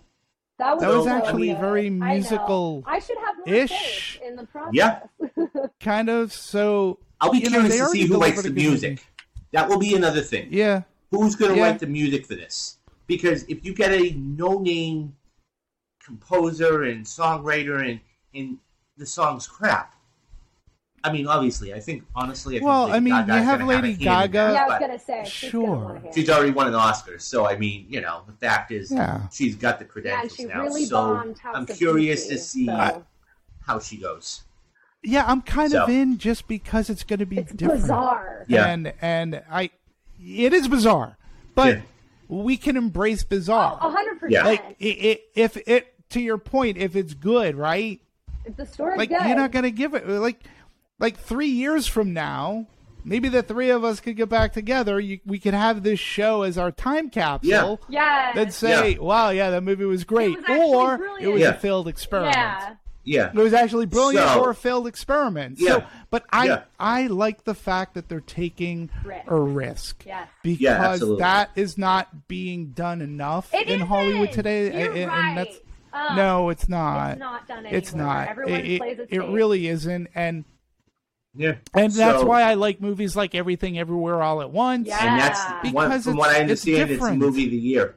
Or one of the great movies of the year. It's one of my favorites, that and Top Gun. Yeah. I mean, that and Top Gun are my favorite, some of my favorite movies of the year. Speaking of a producer of The Joker, and when I first read this, I couldn't believe it. But this came out of Variety, and it was basically a big-name director. Now, I like Bradley Cooper. I think he's had a hell of a run. I hope he gets his Oscar someday. Well, we'll see. But, so a big-name producer allegedly basically told him to go F himself. And so he was on a podcast. And Did they say who this person was? No, he said a famous director once mocked him for having 7 career Oscar nominations. Now that's including producer credits for The Joker and Nightmare Alley. So, and it occurred after the party of A Star Is Born, like 3 or 4 years ago, and he met with him, and he made a joke out of it. And so Cooper met with a famous director who made a joke out of Cooper's 7 Oscar nominations. Cooper was joined by friend at the party, a famous actress who had 3, and the director told Cooper, quote, "What world are we living in where you have 7 nominations and she's only got 3?" And so basically he went and said, he basically stood up for himself and stood up for her and everything else. But interesting. Are directors that really narcissistic, or is it just... Yes, they are. It's a pretty good... But yeah, I mean, there's a great story. There's a great story about the movie The Accountant, and I know this because I love the movie The Accountant. So truth be told, and I've said this before, and I don't know if she knows, but I'll tell our listeners again. I have Asperger's. Yeah, no. And so when I saw this movie, and of course I have firsthand knowledge of it, and I went, I want to see if Ben Affleck can pull this off. Yeah. And so I saw it and went, okay, you did a pretty good job. And I was just blown away. And from what I understand, they're actually supposed to be making a sequel to this. We'll see if it gets made. Yeah, I heard that too. And I forget the director's name. Yeah, so... But there was a great story. Go on with your story about The Accountant. No, there was a great story. We talked about this when we did this movie as our feature for Anatomy of a Movie. And we the 3 of us, it was Phil Zvitek, this other woman, Marissa Serafini, myself. The director, just prior to start of filming, pulled Ben Affleck aside, who at the time, I mean, he's had a couple of movies under his belt. Yeah. And he's done a good job directing movies, right? So this director pulled him aside and said, "Listen, I'm the director of this film. Like, I'm not looking for your advice. Oh, wow. Like, if, you're an actor." So I'm like I was like, wow, that's a lot of, like, that takes a lot of chutzpah. I was going to say that. To to an Academy Award winning, guy who's like, and again, I would rather be the 3 of us were like, really? You're going to treat your lead actor who knows how to direct a movie, and instead of collaborating, this is a collaborative thing. I was amazed that Ben Affleck stayed Gavin O'Connor. on board. Gavin O'Connor. Now, Gavin O'Connor, he did a couple of. He did a movie called. Didn't he do? He did a movie with Tom Hardy. He did Warrior. He was a producer on Warrior. Yep. Warrior. I didn't really care for it. Oh man. It was fine. It was okay. It was with Tom Hardy. Yeah, he was an MMA fighter, and I believe his brother was a teacher, and so it was something had happened, and yeah. so he wanted his brother to get back into MMA, Yeah. and it was a tournament, and he ended up winning. He had to fight his brother in the Right. finals of the tournament. I didn't really care for it. So, Continue. Yeah, it was fine, but it's just like, wow. Well, it's like, wow, you're really putting him in his place, and it's like, I'm amazed that he continued to work with him. Yeah, what? Why are people are I don't of collaboration? It's an ego thing. Here's what kills me about Ben Affleck. Okay, he's one of the only guys that I know of off the top of my head, and I could be wrong, to win Best Picture and not be nominated for Best Because of Argo. It's because of Argo. I don't understand that. Yeah, how the hell did he win Best Picture and not get nominated for Best Director? Wasn't the Best Director it was Life of Pi, I think? Yeah, but it's like, really? How? Because what people don't understand is the directors, they have all these guilds. The PGA, the Producers Guild of America, the DGA, the Directors Guild of America. You have the SAG, which is the Screen Actors Guild, which all of the actors vote on, all of their other performances. The actors vote on their performances, so when Best Actors announced, that's them. And it's all these different categories. But that blows my mind. That wins Best Picture of the Year, and you don't vote the guy in for Best Director? And it had over 10 nominations. He talked about that extensively when he was on Howard Stern like a year or 2 years ago. It was a really great interview. I mean, there's a great movie on Amazon Prime. If you haven't watched it, I highly recommend The Tender Bar. Oh, he's fantastic. Yeah, and I think George Clooney directed it. Interesting. Yeah. Okay. So I would highly recommend The Tender Bar. He puts in I think one of his best performances, and I think it's one of Clooney's best movies. I think it's Clooney. Interesting. Yeah. Well, I'm definitely going to listen to that. But it's really good. Yeah. And I'm willing to bet that Clooney didn't go up to him and say, "Hey Ben, I'm the director. I'm the director, Ben. I don't want any of your advice." You know what? Just shut your mouth. I'm the director, Ben. Christopher Lloyd was in that, huh? Yeah. Wow. Yes, he was. Really? Yeah. He could have been nominated for support too. Interesting. And the kid was great. It's a good flick. It really is. I highly recommend it. If I have the chance. Yeah, it'll touch your heartstrings. Nice. Yeah. But so we're going to move from last story of the day. We're actually going to move from the films to streaming.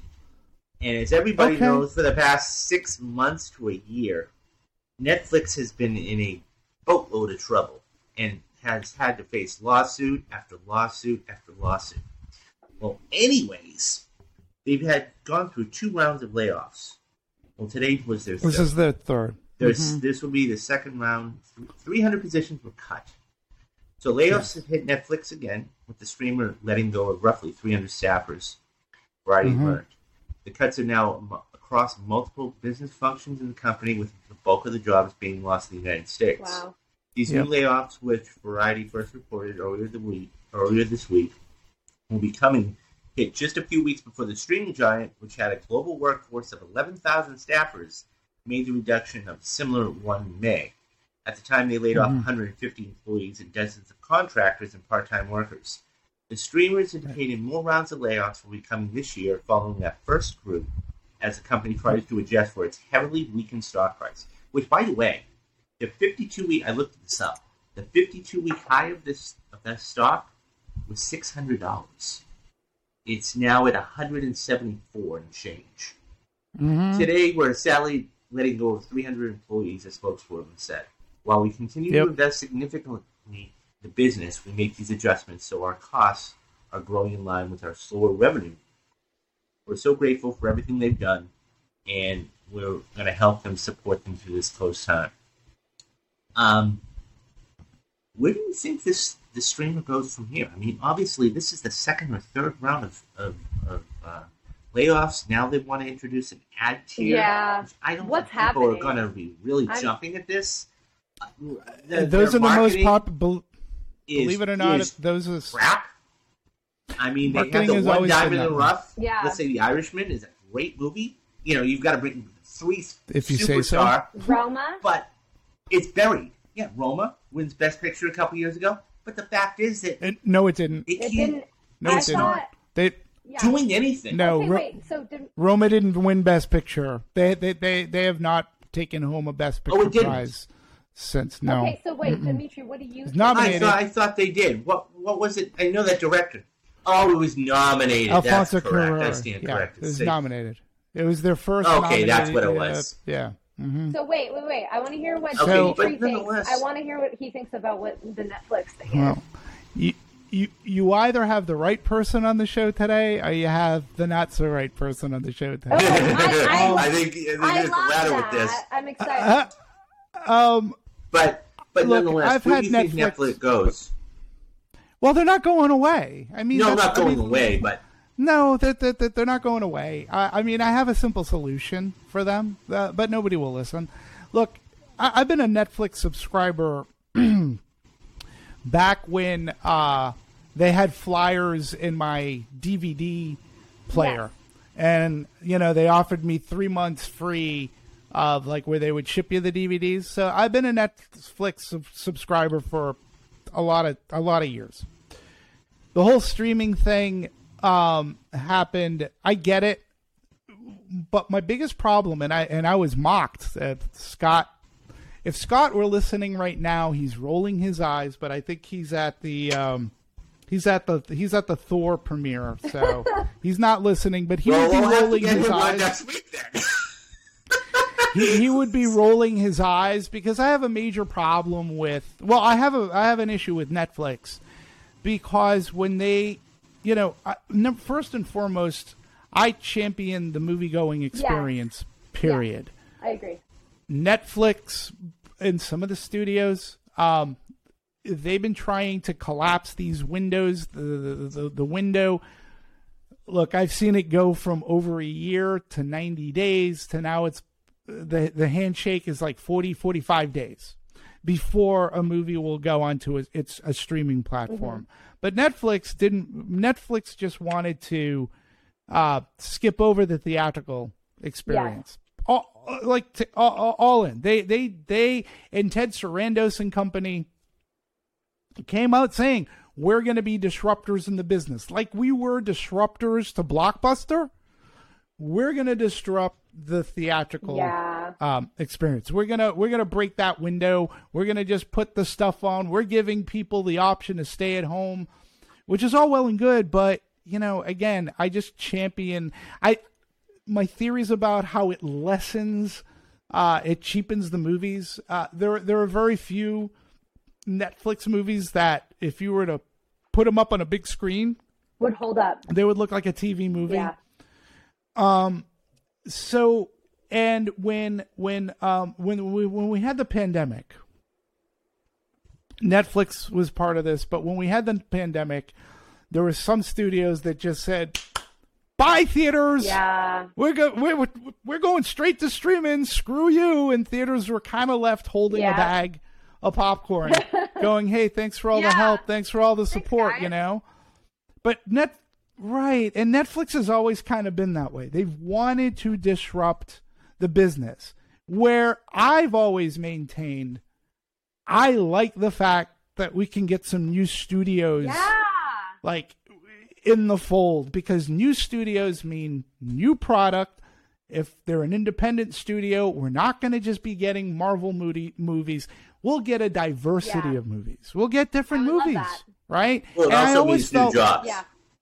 Well, it means new jobs, but it also means and I always felt that, come on, Netflix, you have your own platform. Yeah. Even when Amazon came out, like Manchester by the Sea, they adhered to the theatrical window rules of the time, right? And I was like, come on, Netflix, if you want to play the game, play the game. Play the game. You'll be welcomed. Well, play the game. You'll be welcomed, because the industry wants more content. Yes. They want people to go to the movies. So the pandemic came. Theaters were shut down. Of course, every streamer shot up because everybody was staying home. So there should be no surprise. Yeah. There also should be no surprise that they lost 200,000 subscribers, because people are starting to go back out again. They've upped their prices again. There's so much content out there, whether it be Netflix, Disney Plus, Hulu, Amazon Prime, Paramount Plus, NBC Universal. I mean, and people were trying to cut the cord because they felt that their cable bill was so expensive, and now they're subscribing to everything under the sun. Yeah. Now, I always felt that I liked Netflix and streaming because I didn't get commercials. Yeah. That's why I love my HBO, right? But that's me. And I thought, isn't that what TiVo was invented for? Was to record your shit and then, and then just fast forward through the commercials, right? So now these subscription tiers that offer ads, I go, wait a minute. So you're allowing Disney Plus or you're allowing them to double dip. Mm-hmm. They're not only getting your monthly subscription, they're getting advertising dollars that you kind of didn't like advertising before, but now you're paying for it. Yep. You're paying to watch ads, so they double dip, and you say, oh, but I'm only paying $8. Yeah, but you're watching ads. But I don't get it. And Netflix isn't going to go anywhere. No. I feel bad for all the people that they lost. You're right about marketing. They don't know how to market. They have so much content. Much going into their website sometimes, it gives me a headache. It's too much. Trying to find something. They're not going to go anywhere. Their solution, right? Now, look, they have Knives Out coming out, I think this November. Yeah. And I believe, correct me if I'm wrong, but Ryan Johnson, the one who directed The Last Jedi? Uh-huh. Ryan Johnson, he signed a 3-picture deal? Picture deal, yeah. So not only did he get the first Knives Out, he's getting the sequel, which is the one coming out in November you just spoke of. Yep. And he's got another one coming out. And here's the thing.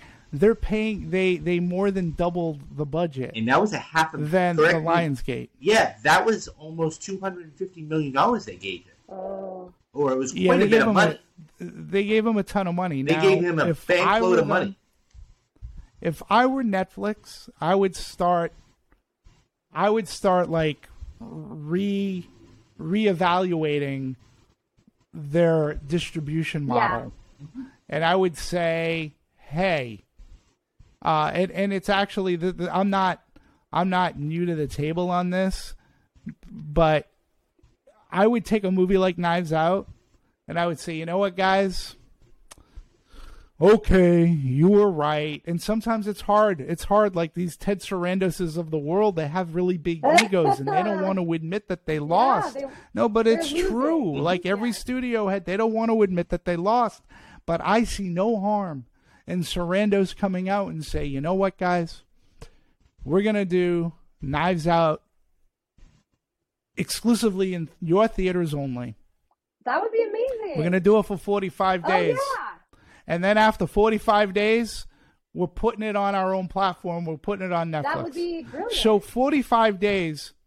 Yeah, well, and think about what 45 days would get them. We already know that Knives Out, hindsight's 2020. Knives Out was a hit. Great. The second one, I mean, I don't see that it's going to fail unless it's a miserable movie, right? But if they release it theatrically, 45 days gets them not only Thanksgiving, it drives them into Christmas. Yes. So it drives them into Christmas and New Year's, and they can play because that's what the original Knives Out did. And then in 45 days, so at the beginning of the new year, Netflix will have Knives Out 2 on Netflix. You heard it here first. And all you got to do is take, and I know it's Marvel and everything else, put that aside for a minute, but all you got to do is take a look at the success of Spider-Man No Way Home. That movie came out. Movie came out in the middle of December. Okay, Now it opened to the third highest of all time. Yes, it was Marvel. We all know that. Yes, it was some other things. But if you want to go back and actually listen to my 2022 mid-year report, I talk about every single movie that led every single month. That movie, Spider-Man No Way Home, made $153 million in January by itself. Yeah. So, and that was like, but now there are reports coming out that people, NRG just did a report that said that more and more people, I think it was 83%, are feeling more comfortable going back to movie theaters, and that was which is a good thing. Yeah, absolutely. And, all you got to do is take a look at last week.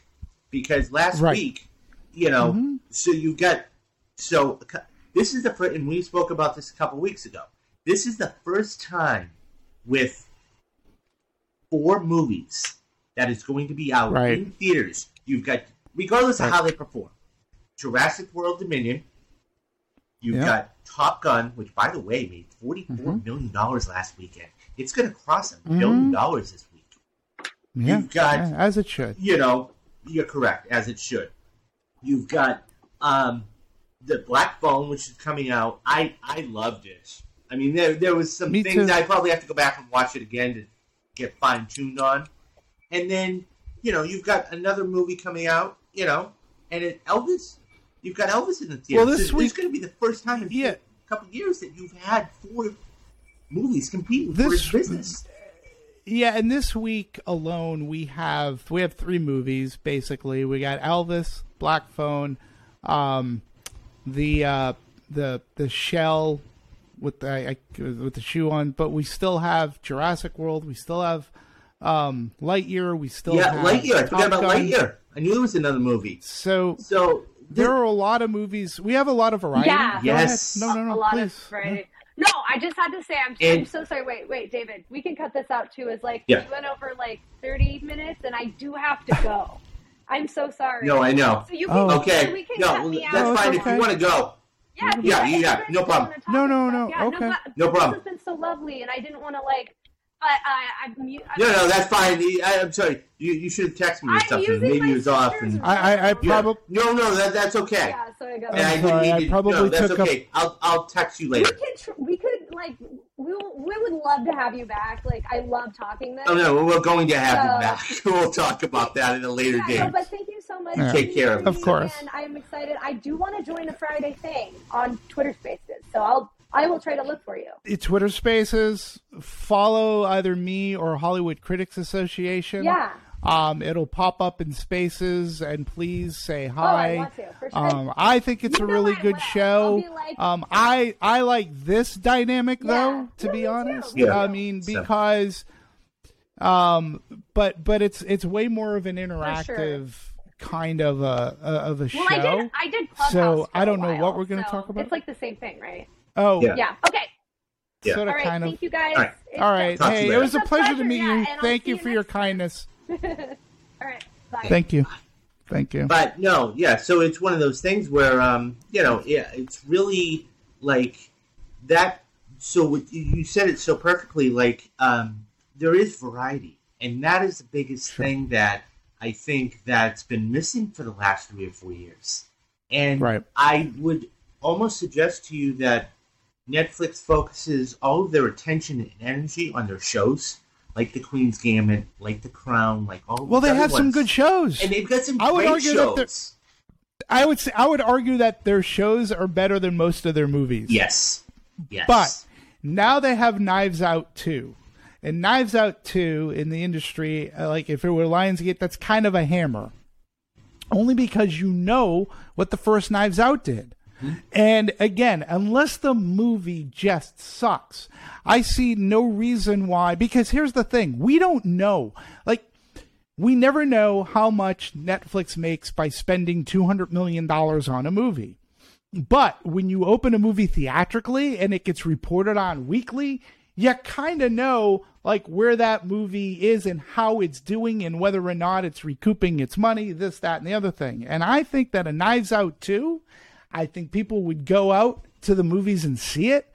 I think that Netflix for the first time would actually benefit from a box office gross, and they would get that money's coming in while they're getting their subscription monies. And then at the beginning of the year, they're going to get Knives Out 2 on their platform, and people will either watch it again, or if they were too busy over the holidays to see it, they'll watch it then. And there will still be some theaters that will play Knives Out 2 because it could be doing like more business, and theaters don't want, they want money too. So if they just play the game, that's all they have to do. The industry will open their arms and say, come on, Netflix, we want you because you're a content provider for us. You have a platform. We get it. But come on, release your stuff theatrically. We will promote the hell out of it. We'll promote it. It'll make money theatrically, and then it's going to be on your platform in 45 days. We're only asking 45 days. Come on, man. Just play like you want to be a distributor. You want to be a big fish. Here's your chance. And I think Knives Out 2 would be the perfect movie for them to do that with. And they would show the world. They would show the exhibition distribution. They would show exhibitors. It's like, okay, we want to contribute to this movie-going experience. All the while they're going to make money. So, yeah, and the thing is that who knows? It's got a huge cast too. I mean, I'm just like it's got Ethan Hawke, which we haven't really. I'd love to get you back to talk about the Black Phone sometime, but it's got Edward Norton, decent actor. Dave Bautista, yeah. Kate Hudson. The list goes on and on and on, and it's like So, yeah. And Kate Hudson's big right now because she's on some streaming show. I mean, they're all actors that audiences like, and it could be just like the first Knives Out, right? And I see no reason why, if Netflix really wants to recoup and say, hey, let's stop the bleeding. And you know what else would happen? All right, let's just say, let's just, for the sake of conversation, let's say two things. Let's say Knives Out happens to be a really good movie, a movie as good as the original, right? Let's say that, and let's say they do in fact decide to release it exclusively in theaters for 45 days. You know what's going to happen if it's a really good movie and people start coming out and they're getting good box office? Guess what else is going to go up? Their stock price. And easy peasy. And yeah. I would almost suggest to you that other streaming services would say, okay, they just released a huge movie and it worked. Let's hop on board with this model because I think they can actually do it. Amazon Prime, Amazon tried, but it was hard. But yeah, I think somebody like Amazon would go, you know what? Now that Netflix is doing this, like we could start doing this again with our own movies because we have our own platform to do it. So don't diss the movie-going experience. You can't diss Top Gun. You can't, like, people are saying, oh, Lightyear only did $52 million. It's $52 million. And, yeah, I know. Only. And, that's and like... So what I said last week was that basically, like, if you take, because I don't think anybody thought Top Gun was going to do 44. I really don't. So if you take 10 or 12 million of that away from that and give it to Lightyear, it's at 63, 65, and that's still at the bottom of their range. So when you that makes that much money, you go, well, you got to take it away from somebody, right? And that was losing. I guess, but you can't monetize it if they went to Disney Plus only. No, right? Like, how do you know how much money it made, right? Well, and look at what they did with Black Widow. About it. Look at what they did with Black Widow. Yeah. And they, I mean, I think that was ridiculous how much they wanted to charge at $30 a head. But when Black Widow was released, and that's what drove that whole Scarlett Johansson thing, okay, was the fact that she wanted it exclusively in theaters. And by the way... Well, that's what the contract read. Yeah, and that was what the contract said.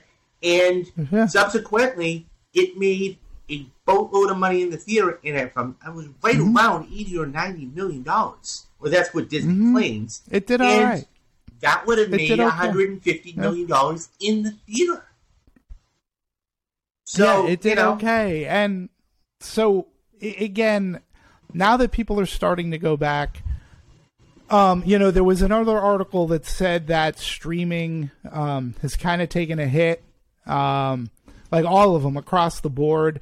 There's something called churn, which means, people sign up for a streamer, just to make it simple. People will sign on to Netflix to watch Stranger Things. They'll watch Stranger Things, and once Stranger Things is done, they don't care anymore, so they quit. And then they'll go on to get Disney Plus to watch Kenobi. They'll watch all of Kenobi, and then they'll quit. And then they go on to, But to your point, when WandaVision first came out, not many people were like, okay, fine. Because they did weekly droppings of that show. Within that third or fourth week, that was the #1 show in the world. Well, maybe not the world, but it climbed. But I only say this. How do you know? No, yeah. I mean, because they don't release data. Like, that's my other biggest problem with streaming is, like, you always get this information from Netflix. No, yeah. This movie was that's like a #1. Well, that's like a forger for, authenticating his own arc. His own art. Of course he's gonna. Of course it's a real Monet. Of course he's the one who painted it. So, right? It's like we had the #1 streaming movie on Friday from 2 p.m. to 2:15 p.m. We were the #1 movie. So I just think you're held more accountable when you release a movie theatrically, and which is a good thing for everybody, because look, there are some misses, but that's going to happen. That's always happened in the industry, always. But when you have a hit, you get to thump your chest, And with a Knives Out 2, you kind of have a little bit of a hammer, and you can release that movie theatrically. People will go. It'll give them variety. They've already proven that they like this character, and Daniel Craig, and mysteries are good. I just think that they should try it. The industry would welcome them with open arms and say, okay, Netflix, we're not going to make fun of you, for being disruptors before. Come on in the water. It's great. And then from there, they can continue to pay for movies and make movies, release them theatrically. They have their own platform. That thing to me is, I don't know how many Netflix movies are on Blu-ray or whatever, but they have their own platform where it just stays up in perpetuity. So, I don't know. To me, it's a win-win. Yeah. And you get people going to the movies. And Netflix, Netflix seems to forget that the only reason why DVDs are really, one reason why DVDs are really popular is because a lot of the times they had the best marketing tool ever. And what was that? The theatrical business that a movie did. So if a movie did really great theatrically, it meant your DVD sales were going to go up. There were the sales and the rentals, and then there were the companies that made them straight for DVD, which is fine. But Netflix could play this game. They could kind of play by the rules. Nobody would fault them for it. Nobody would say, oh, Ted Sarandos. Ted Sarandos would come out like, oh, Ted Sarandos is the smartest guy on the planet. Again, and their stock price would go up and everybody would be happy, and maybe they could rehire some of those people back. Yeah. Who knows? Yeah. So it's one of the, and it's about repeat business, what you were just talking about, because you're not only seeing it in the theaters, but guess what? You're seeing it on Netflix too, because you're going to keep your subscription so I can watch that movie that I like. So exactly. And so, with an ad tier, it's just, but it comes down to one thing in the bottom. That's the bottom line. It's all about, at the end of the day, and you know this as well as I do, is how much, and you've dealt with analytics your whole life. You've dealt with trailers your whole life. You've dealt with focus groups your whole life. You know what pops and what doesn't and how it works and everything else. So the fact is, you can tell studios, listen, guys, here's what you need to do. And when they come out with a trailer, I mean, Marvel is, one thing I'll say about Marvel trailers is this.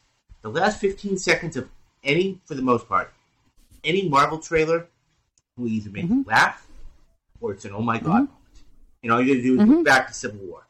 When Spider-Man flips over the thing, they're like, hey guys, the next day at the water cooler, they were talking about they're going to get all 12 people together. We're talking about Spider-Man. So, and that's the thing. And so, that being said, they've got a whole philosophy in how that works, but it's all about the bottom line. And so... always. It always has been. I mean, it always has been. There are going to be good movies out there. I mean, and that's the moral of the story, right? We love movies. She loves movies, too. There are always going to be good movies, and there are always going to be bad movies. But to your point... There's always going to be a good steak. There's always going to be a bad steak. Exactly. And to your point, I can't remember. I mean, I went to see Avengers Endgame 3 times in the theater. And with 3 different audiences. And every single time... That when he picks that, the place just popped. And but you lose that. That's what I'm getting. You're sitting in your living room with a bag of popcorn and a soda. You don't get that same. It's like the Screen X or bringing it back to IMAX. You get the biggest surround sound system. It's not the same thing. It should not. It never. Nope, it's not, and I'm not Steven Spielberg where I have a movie theater in my house, so it's not the same experience. And that goes for whether it's a Marvel movie, whether it's a comedies in theater, to hear everybody laughing. And the echo of the theater. It feels good. Oh, it's fantastic. A horror movie to watch everybody jump at the same time or scream at the same time.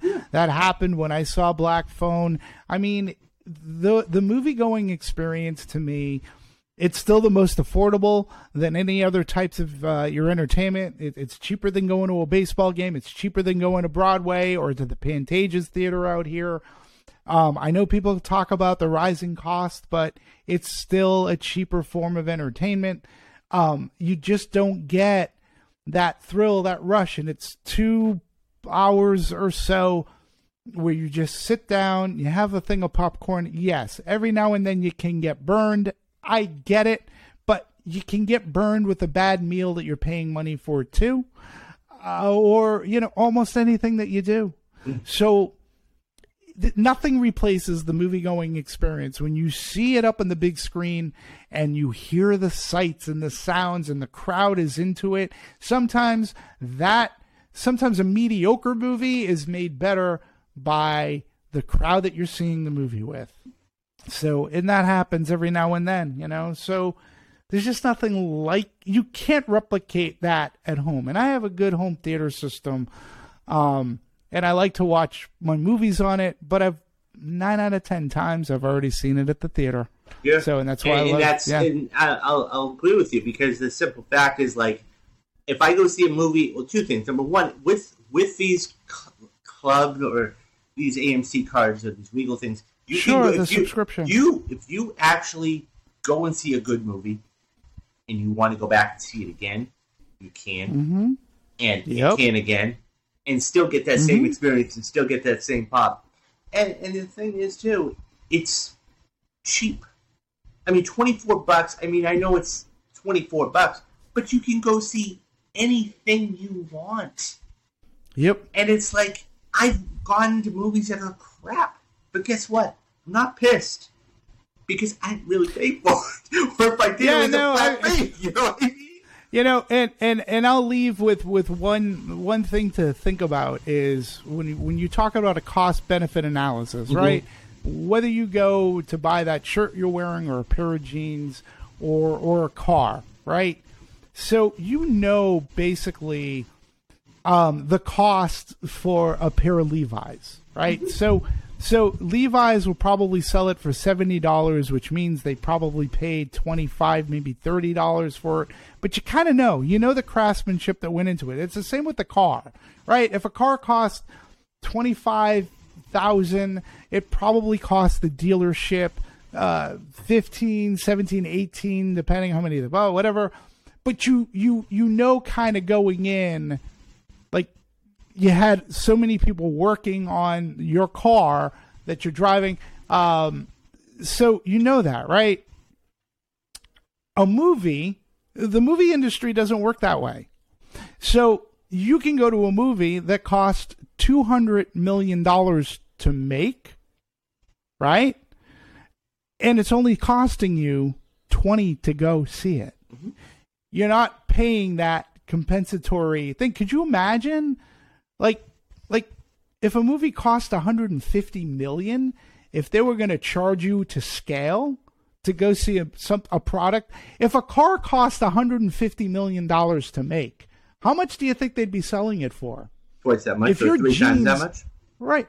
If your jeans cost $5,000 to make, how much are they paying for it? Yeah, and I think this is where people don't really understand the business side of it.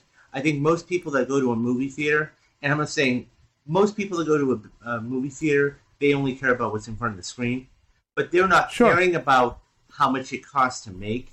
Because let's face it, you're having to deal with marketing, you're having to deal with insurance, maybe all these other things. But it's simple. And here's the other big thing. And I wrote a whole article on this. Okay, people, when The Force Awakens came out in 2015, well, that movie made gazillions of dollars, and 200 or whatever it made opening weekend. There was a contract by Disney that said, "Listen, you have to we are going to take 64% of every single ticket sold." Oh no, that's common practice. You're talking about the rental fees. Okay. Yeah, you're talking about rental fees. Yeah. So what ends up happening is these movie theaters are, I won't say struggling, but they're having to do all these things just to, while they're showing the film, they have to keep the lights on. They've got to do all this stuff, and so it's. But yeah, the first 3 weeks of a movie, especially if it's Disney, they could be paying a 90-10 Yeah, so 90-10 split. 90% goes to the studio. Yeah, so 10% goes to the theater, and that could be for 3 to 4 weeks. So Force Awakens was 64, Last Jedi was 66, and Rise of Skywalker was 68. And that's what it was. I think that's actually kind of low. And that's what I read it way back. I could be 100% wrong. But yeah, you could be 100% so, right. I mean, the fact is, if they're taking 2/3 of every ticket, and I'm getting, the $16, if you're taking 2/3 of that, and I'm left with $4, and I got to run thing. That's why I love these theaters. It was that contract usually. Those figures are usually for 3 to 4 weeks before it starts to go down. Yeah. So you're not paying for you're paying $20 for a movie that might cost $200 million to make, but then you have a movie like The Black Phone, which couldn't have cost more than $10 million. I'd be surprised if it was 18.8. $18.8 million. It's $18.8 million, and they'll do some good business, and that's absolutely what Blumhouse does best. So. Yeah. So. Yeah. Anyways, now I've taken up 2 hours of your time. This has been an absolute treat, and I know she was just over the moon and everything else. I can't thank you enough. This has been an absolute blast and a half. I want you to come back as soon as you can, and you're welcome here anytime. Let me know. Yeah. You just let me know, and I will make the time. It was a pleasure. And this thank you. Yeah. No. So, this is so. Let me just tell the listeners here what's coming up real quick. So this week, we have the Black Phone, which we were just discussing. I'm going to put out between this weekend at some point. I'm going to be doing a spoiler cast of Elvis, and I'm going to be doing a spoiler cast of the Black Phone. Go see them first before you go listen, and then come back and listen to me, and then we'll do that. On tomorrow, we got Flashback Fridays. Captain America, Winter Soldier is going to be dropping. We have and then we're going to be going through every single Marvel movie in chronological order. We got that one, and then we got Guardians coming up the week after that. We got Civil War. We got Doctor Strange. We got a ton of stuff in Phase 2. Next week, we're going to be doing horror movies. I thought the Black Phone was coming out last week. It's coming out this week, but we're still going to be doing horror movies. That's going to be fabulous.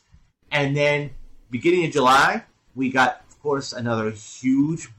So, before I'll ask you that question in a minute. So, it's one of those things where we got, beginning of July, we got Thor: Love and Thunder. This looks like it's going to be Chris Hemsworth's last movie. Natalie Portman is taking over the reins there. And then... That's what they're saying. Yep. And then at the end of July, first week of August, we got Bullet Train with Brad Pitt, who, by the way, was actually hinting. I was reading this morning. I don't know how accurate this is. Was possibly hinting at retirement. But anyways, that's all. He said that he's on the... He's on the fence about it. I read the same article. No, he said that he's like on the twilight of his career. Academy Award winner. Made some great movies. But we got Bullet Train coming up, and then we got a great bunch of movies coming out this fall. You forgot Nope. I forgot. Yes, of course, the Jordan Peele. Nope. Fantastic. This is going to be his third movie. That's coming out. Is $70 or $80 million. I've got to see Get Out before the end of the month of July. Yeah. It's going to be star-studded. And then, of course, later on this year, we have Oppenheimer. We have, which, the big David O. Russell movie. We've got I think the one everybody's looking forward to, and I just saw promotional material the other night for it, Wakanda Forever. That's going to be fascinating to see where they take this and how that goes. I think you're going to see, possibly, don't quote me on this, I think you might see a Wakanda Forever trailer at the end of Thor. Don't quote me, just a thought.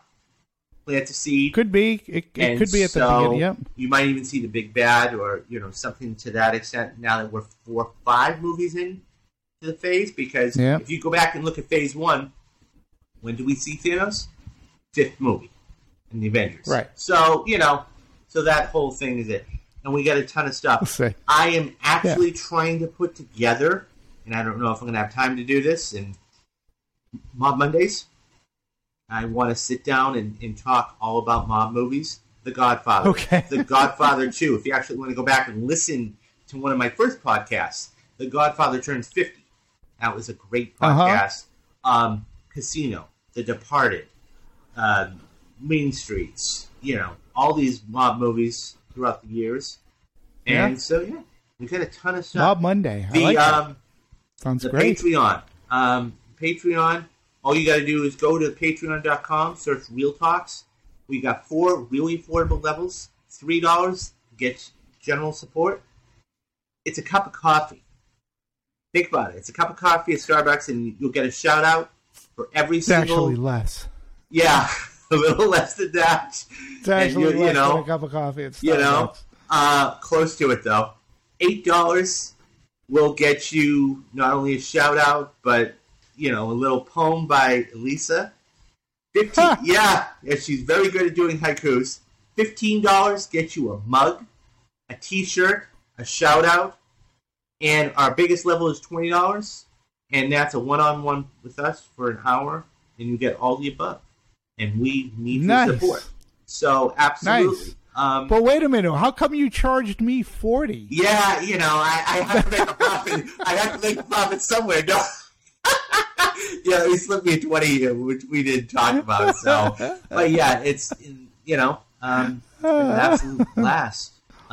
Yeah, it has been. Yeah, thank you very much for having me on, and let me know.